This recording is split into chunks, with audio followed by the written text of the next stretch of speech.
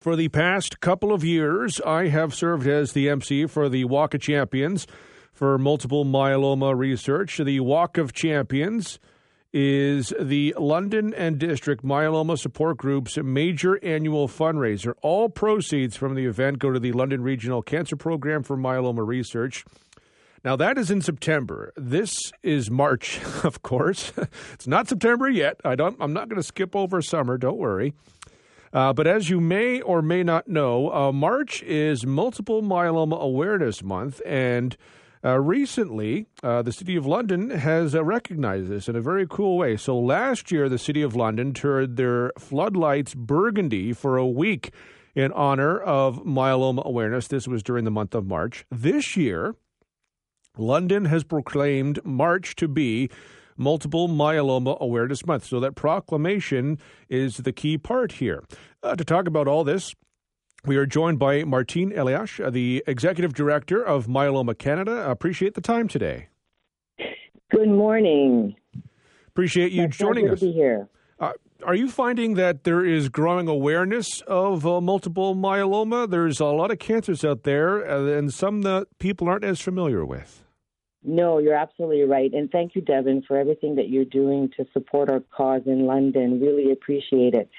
So multiple myeloma, we call it myeloma, is the second most common blood cancer. And people would not know that because it's not an organ. It's found in your plasma cell, in your blood. So when people are diagnosed, they don't know about it and they've never heard about this cancer. So as you said, 2 years ago, we started the Myeloma Awareness Month, which is during the month of March, and that's globally all around the world. This is happening, and we have had tremendous success in getting provinces doing a proclamation for the month of March, and we've also had cities. And London, as you said, has been really cool in proclaiming Myeloma Awareness Month and lighting a number of buildings. So we're really, really excited about this. So we can say that, yes, awareness is increasing, but still there's a lot of work to do. What would you like to see come with the greater awareness? Well, many patients or people living with myeloma don't know they have this cancer because the early symptoms are very vague. It usually presents itself when you're tired, you've got maybe anemia, you've got bone pain because it affects the bone, and it's kind of tossed as a disease of the elderly, and these types of symptoms are seen, in people who are sort of, 65 and over. So physicians, especially general practitioners, may not see a lot of myeloma patients in their lifetime because there's only 4,000 myeloma diagnosed every year. So that's about 11 patients a day. So that's across the country. So a general practitioner may not see one for many, many years. So they may not put the patient through the proper testing and diagnosis. So we would like to see patients who have these types of symptoms to ask the doctor, could it be myeloma? Is this something that should be explored?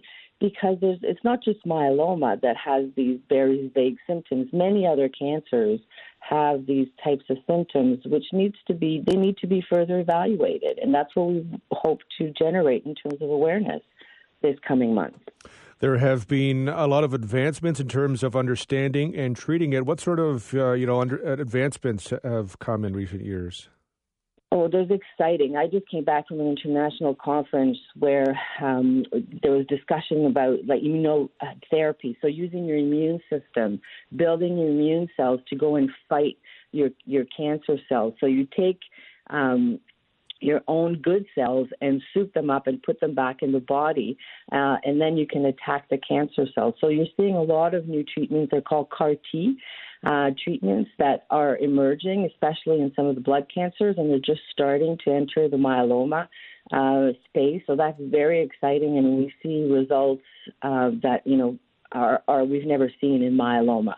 So we can't wait to have these treatments available here. There are some other types of immunotherapies that are really, really exciting. So those are on the horizon. But today, there are many new treatments that we did not have 10 years ago that are available to Canadians, that are, reimbursed through the provincial plans, cancer plans, as well as private insurance. So we're seeing patients live a lot longer than they did before, which is really, really exciting. Anyway, for me it is. So I'm really pleased that, we've had these number of new treatments come to the market. It is exciting, and when you do have some of those advancements, one of the other benefits, too, is they lead to more, right? So it's like you start to have that snowball effect.